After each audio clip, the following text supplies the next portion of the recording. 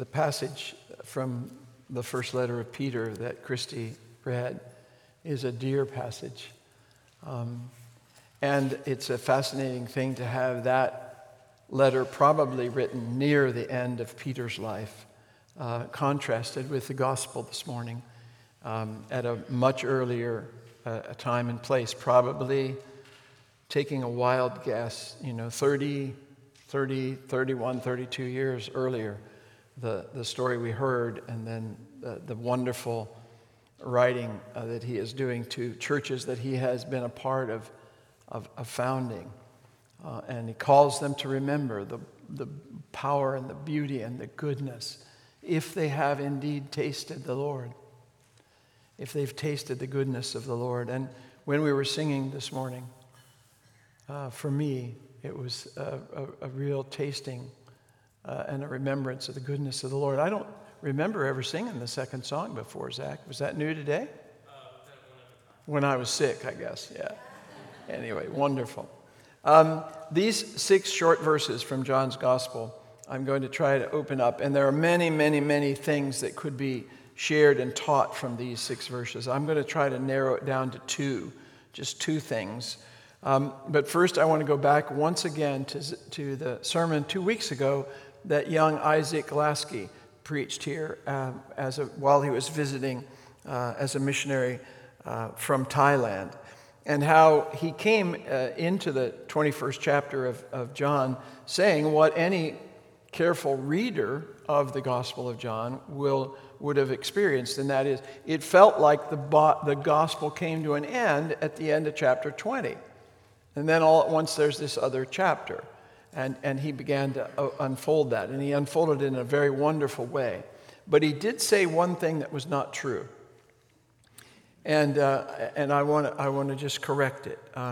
He said that the Great Commission was not contained in John. Now, when he said that, he meant the form of words that most of us have come to know through the years that are contained at the end of the Gospel of Matthew, and at the end of the Gospel of Mark, and at the end of the Gospel of Luke. But the fact is, they are contained in John's Gospel. They're just given to us by John in a different memory of a different moment in Jesus' ministry. Because John, in chapter 20, verse 21, says that Jesus said to his disciples, "As the Father has sent me, so I send you." As the Father has sent me, so I send you. That's the Great Commission. You have been called to go into the world in exactly the way that the Father in heaven called me to come into the world. And that's a commandment. That's a commandment given to you. That's a commandment given to me. That's not a commandment given to ordained people or special people or missionary people. It's a commandment given to all Christ's disciples. As the Father sent Jesus, Jesus sends us. So listen again to the final words that we have in John's Gospel of the Lord Jesus. These are the last words that John records for us, or those who came after John records for us. And I want to focus on 2 things, what I'm calling the truth of the gospel and the duty of a Christian disciple. The truth of the gospel and the duty of a Christian disciple. And I hope to reveal those both in some clarity from these 6 verses. Under the truth of the gospel, I want you to think with me this morning in this way: knowing the truth of the gospel, speaking the truth of the gospel, undermining the truth of the gospel. Not a good thing. And living the truth of the gospel. Let's look at those 4 aspects before we turn to the duty of a Christian. Obviously, the duty of a Christian is showing up in that last one, living, and really maybe in all of them. Knowing the truth of the gospel. Why do we have in chapter 21 the stories we have? We have in this chapter very clear revelation given to us about 2 of the preeminent disciples of Jesus.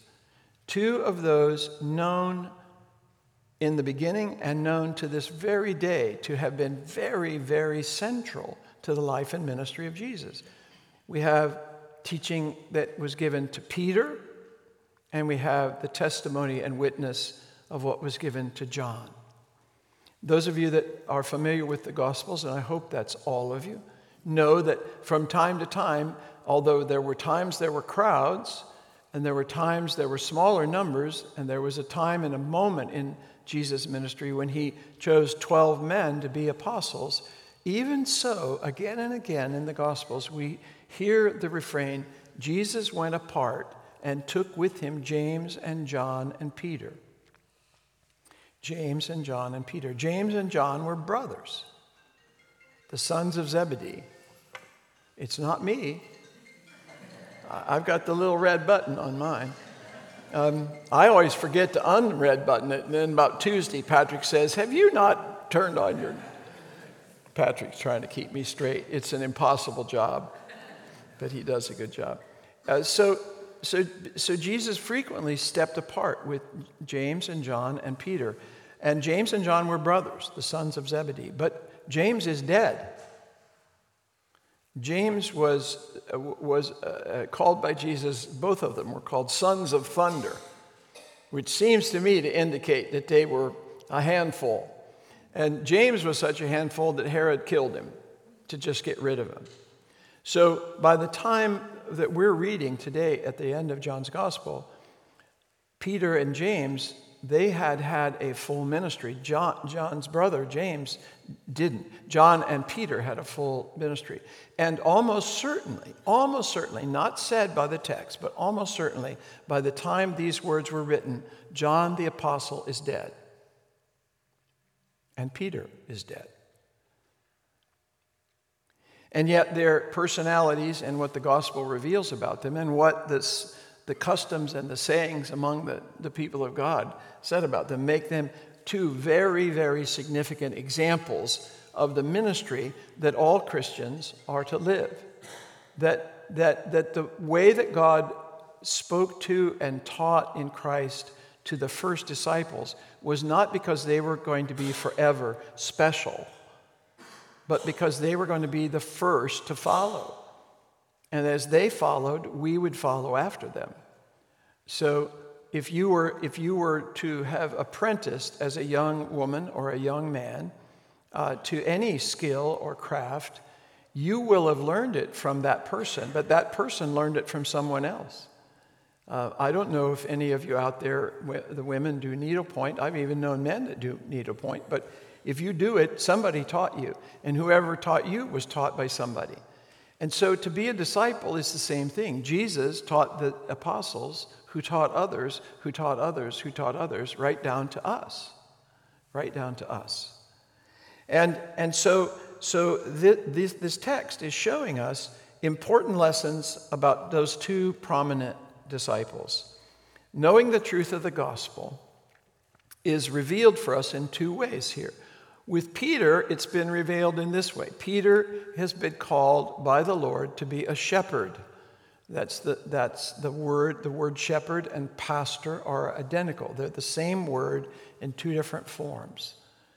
To be a shepherd, to care for God's people, is to be a pastor. To be a pastor is to be a leader. To be a leader is to be a shepherd in the life of Jesus. Those are all synonyms. And Peter has been told that it is his calling from God to care for Christ's sheep. And he is to teach them and to tend them and to feed them. A shepherd feeds the flock of God by preaching the gospel and teaching the gospel. Preaching and teaching the truth is the fundamental calling of a shepherd. And then John is said to be the one whose very life and witness is true. So we see in the story of John that John is not described as a shepherd ever in the text, but he is described as beloved, the beloved, an old-fashioned way of saying that word. And his proximity to the Lord, his closeness to the Lord, his favor with the Lord, his assignment from the Lord, from the cross, to care for the mother of Jesus, it marks him out in a very amazing way. And the text says, this is the one who wrote this gospel. The Gospel of John was written by that man, the beloved one, the one who was close to Jesus at the last, who walked in a very close, loving friendship with the Lord Jesus that stood out among all of them. It's not that Jesus didn't love Matthew. It's not that he didn't love Thomas or he didn't love Peter or he didn't love Nathaniel or any of the rest of them. He did. But they all knew and experienced and observed something unique about the way John the Apostle and Jesus interacted with one another. And the text says to us today, and this is who wrote this gospel, and his testimony is true. His witness is true. The things that are written here are true, and they are written that you might believe them. And believing have life in his name. Now, it's easy, it certainly was easy for me for a lot of my life to think the apostles are way up here and us sheepdogs are way down here. I like to think of priesthood as being a shepherd's dog, a sheepdog. And like they were just super disciples, and then there's us ordinary mortals. And I'm now convinced beyond a shadow of a doubt that's to completely misunderstand the New Testament. What was to be true of me is revealed in what was true of them. I'm to be someone who understands the truth of the gospel, that I can share it, I can speak it, I can help you struggle with it, understand it. Not because I'm a pastor, but because I'm a Christian. The truth of the gospel is to be mine, to know and to be able to speak. And the truth of the gospel is to be mine so that my life is a witness. And that's not because I'm a pastor. That's a unique calling. It's a specialized calling. It's not for everyone.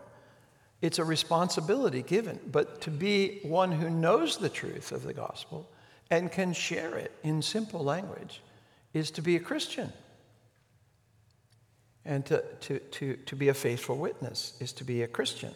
And Peter and John are examples of that. They're examples for every woman in this room. They're examples for every man in this room. Just as Mary, the mother of our Lord, is an example for every man in this room. Because when God spoke, she obeyed. And that's the calling of a Christian. It's not about whether you're a man or a woman. And that speaking is a part of it. I've never been required. I've been deposed by lawyers. It's not fun. If there's a lawyer in the room, I don't mean any offense. But in general, if you get called into a dispute in the law, and you get deposed by one side or the other, it can be a very unpleasant experience. I may have a witness or two out there. But I've never done that thing that I always used to see on TV, where you had put your hand on the Bible and swear. I don't know if that's still what goes on. I hope it is. But at least on Perry Mason, it happened all the time. And the witness is told is swearing before the community in that courtroom and that judge, and ultimately before God, to tell the truth, the whole truth, and nothing but the truth. So help me God.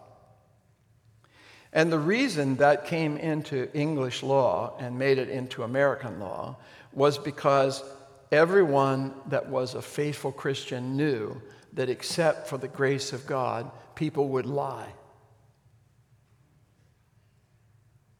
People would fudge. People would defend their own people against other people. And the truth would not be in them. But Jesus said, if I come to you, if I touch your life, if I enter your life, if I become your Lord, you are going to know the truth, and the truth will set you free. And so the courts required, as the culture was changed by the gospel, century by century, the courts required a Christian to tell the truth by swearing to God that what they were going to say was the truth? Well, a disciple is called to that. We're to know the truth and we're to speak the truth. We're to be able at any time and place to speak the truth. When we were in Lent, starting into Lent, and we were reviewing the Ten Commandments after a season in which we hadn't been saying them on Sunday, I tried to point out, I hope effectively, that to the commandment that we should not be false witnesses is a commandment that we should never lie. Never. Now, if you're honest with yourself at all for just a few moments, you know that you do. We fudge, we trim, we duck, we sometimes say things that are not true or not quite true. And in general, when we're doing that, we're often distinguishing ourselves from someone who does it worse than us. So, well, I don't lie as much as he lies, or, I don't fib more often than he fibs. But we're told that's contrary to God's will. We're to be truth speakers. But here in this gospel passage, we see that an untruth had spread among Christians. There were Christians saying something that wasn't true about what Jesus had said to Peter with regard to John, the apostle. And this Holy Scripture corrects that. And it's a very small thing at one level. It looks so small. Let me remind you what I'm talking about. Peter has been interrogated, quite honestly, by the Lord. It's been painful for him. You cannot imagine it for very few minutes and not realize how much emotional trauma and turmoil was in Peter, that Jesus would ask him, "Do you really love me? Do you really love me? Do you really love me?" 3 times. And we know how painful that must have been. And of course, at that moment, what would any of us, if we were in Peter's shoes, want to do? We'd want to change the conversation. Wouldn't we? I mean, Mike, would you, Bob, it's like if this morning, well, it actually did happen to me this morning. If your beloved spouse says something to you that's uncomfortable for you, you'd like the subject changed. Well, Peter tries to change the subject by turning attention to John. Now, apparently, it doesn't say this in the text, but apparently, what had happened is this. This is what I believe is behind the story. John the Apostle is dead. Peter is dead. Peter was crucified upside down on a cross in Rome, and John, the only one of the 12, has died an old man. And now people are saying, well, Jesus said John wouldn't die before Jesus came back again. And that's what Peter's referring to. That's what Peter's referring to. Apparently, it's not in the text, but apparently, Jesus, who has repeatedly told his disciples that if they're faithful, they are going to suffer, he has almost certainly revealed to the apostles that they are going to be asked by God to give their lives for the spread of the gospel. And at least some of them have begun to recognize that what Jesus means is they're going to die before their time because they're sharing the gospel. But John is not. John's going to live to old age. Now, what got twisted and began to undermine the truth, this is where I want to go, undermining the truth, was something that's not quite right. It's just not true, but it's believed to be true. People are saying, well, Jesus was wrong. He's died, and Jesus hasn't returned. And in this text, disciples of John the Apostle are saying, that's not what Jesus said to Peter. what he said to Peter was, "What is that to you, Peter? That's none of your business. That's between God and John, not you. And if it is my will that he live until I come," not he will live until I come. It's very subtle. It's so subtle that you could read it and hear it for maybe even almost a lifetime and not understand what it's telling us about telling the truth, about knowing the truth and passing on the truth and not a partial truth. You know, if I've already picked on Rick once, I pick on him again, I guess. He knows it's done in love. But suppose yesterday Rick was not so nice to Marie. Let's just say he was grumpy with Marie, and he kicked a hole in a door, or something. And then Marie tells Cindy, Rick was really awful on Monday. He got so mad he kicked a hole in the door. And then Cindy tells Kelly with 2 E's that Rick got so mad on Monday that he kicked Marie. And then Kelly happens to run into Gretchen, and she says, "Did you hear that Marie had to go to the emergency room because?" And the story, there was some truth there, but the story got out of control, right? That happens all the time. It happens among men and it happens among women. And what makes it even worse is that it doesn't take very many times for the people telling people to be absolutely convinced it's the absolute truth. And so someone that you respect and someone you know could be married to, who knows, somebody that you don't think of as in any way not being a person of integrity is actually telling you something that's not true. And frequently, among Christian people, it undermines the gospel. It undermines the truth of the gospel in many, many ways. Now, in this instance, what was being undermined is that Jesus had made a mistake, that Jesus had told an untruth, and Jesus never told an untruth. The moment someone starts to think that Jesus told an untruth about something so insignificant, or seems to us, it's not very long before they can be deceived to believe that he was wrong about something really big. It undermines the truth of the gospel. It undermines the truth of the gospel. Now, sometimes it's just unintentional. We honestly, truly believe what we're telling someone is true, and yet it's not. And when that happens, the truth of the gospel is undermined. Now, sometimes people openly defy the truth of the gospel. Sometimes people are in open defiance of God's word. The scriptures will say some people intentionally suppress the truth because they are evil. Intentionally suppress the truth. Know it's not true, and don't want the truth heard, don't want the truth spoken, don't want the truth believed. And in those cases, obviously, we understand.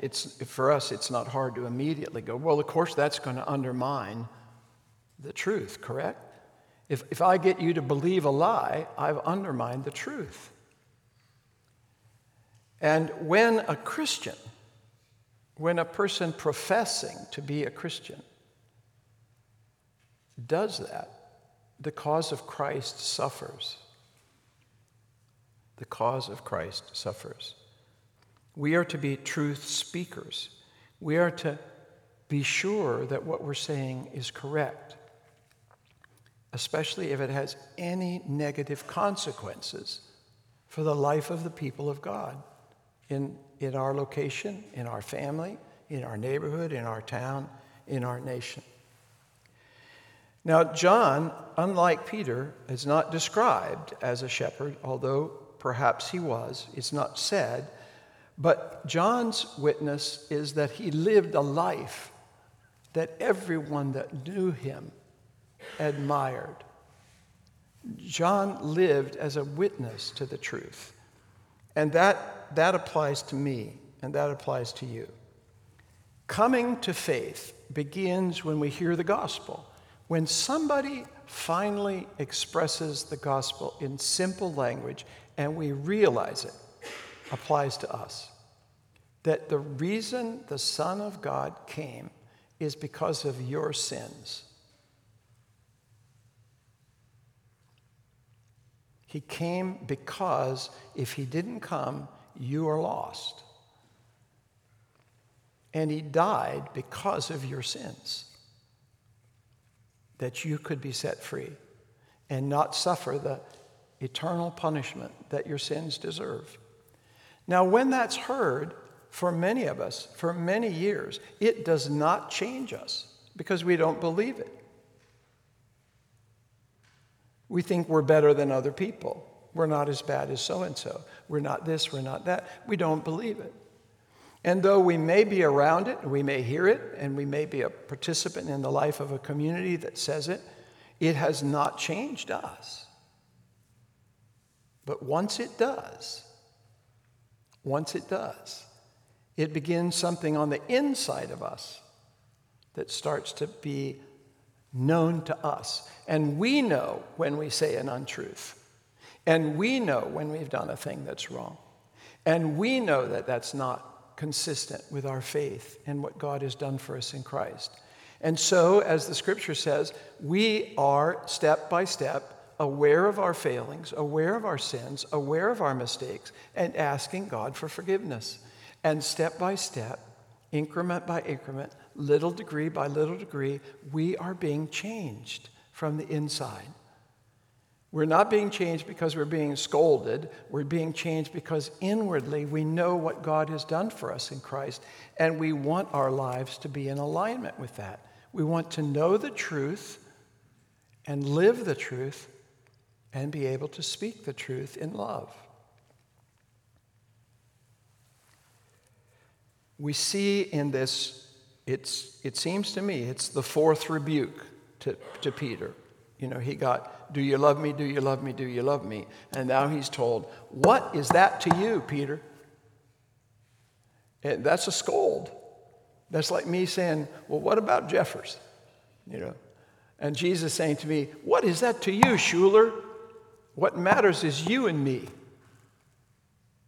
What matters is you and me. You follow me. You follow me. And those of us in this room probably all know that's the way it all began for Peter. It began when he heard the Lord say, follow me. What God wants for you will only come when you receive me and follow me. And Peter began.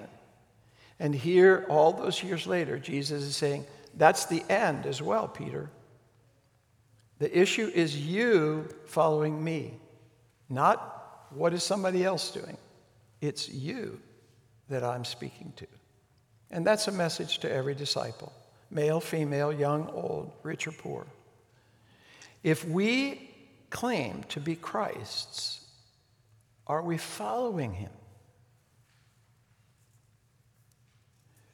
To follow him means that I'm learning what he taught,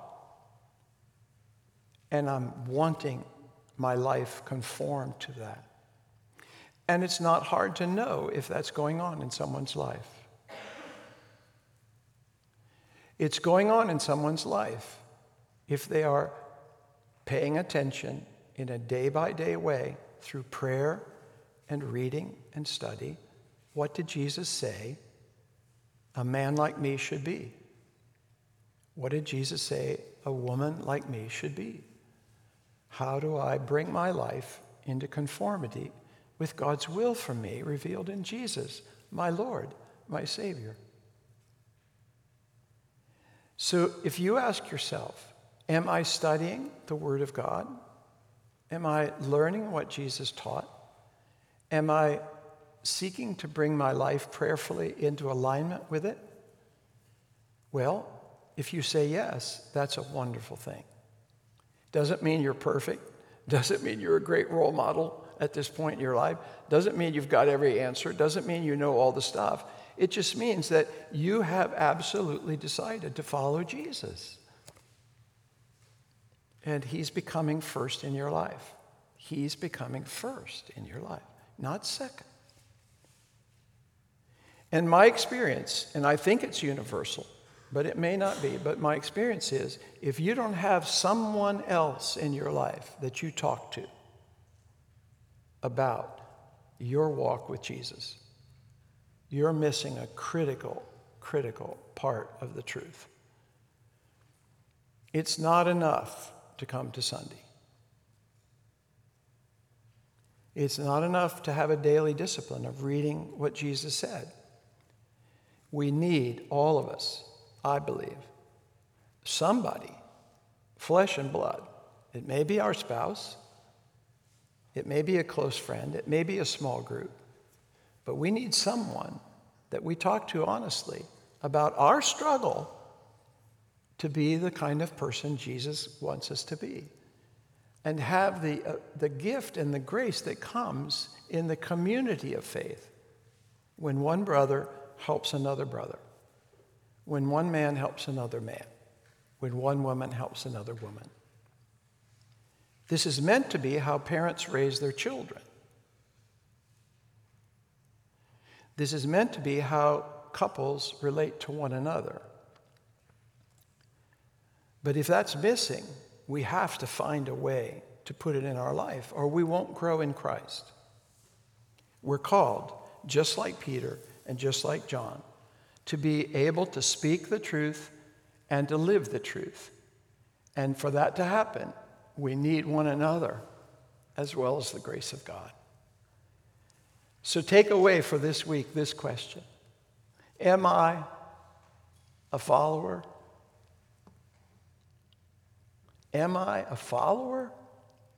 Because Jesus says, follow me. In the name of the Father, and the Son, and the Holy Spirit. Amen.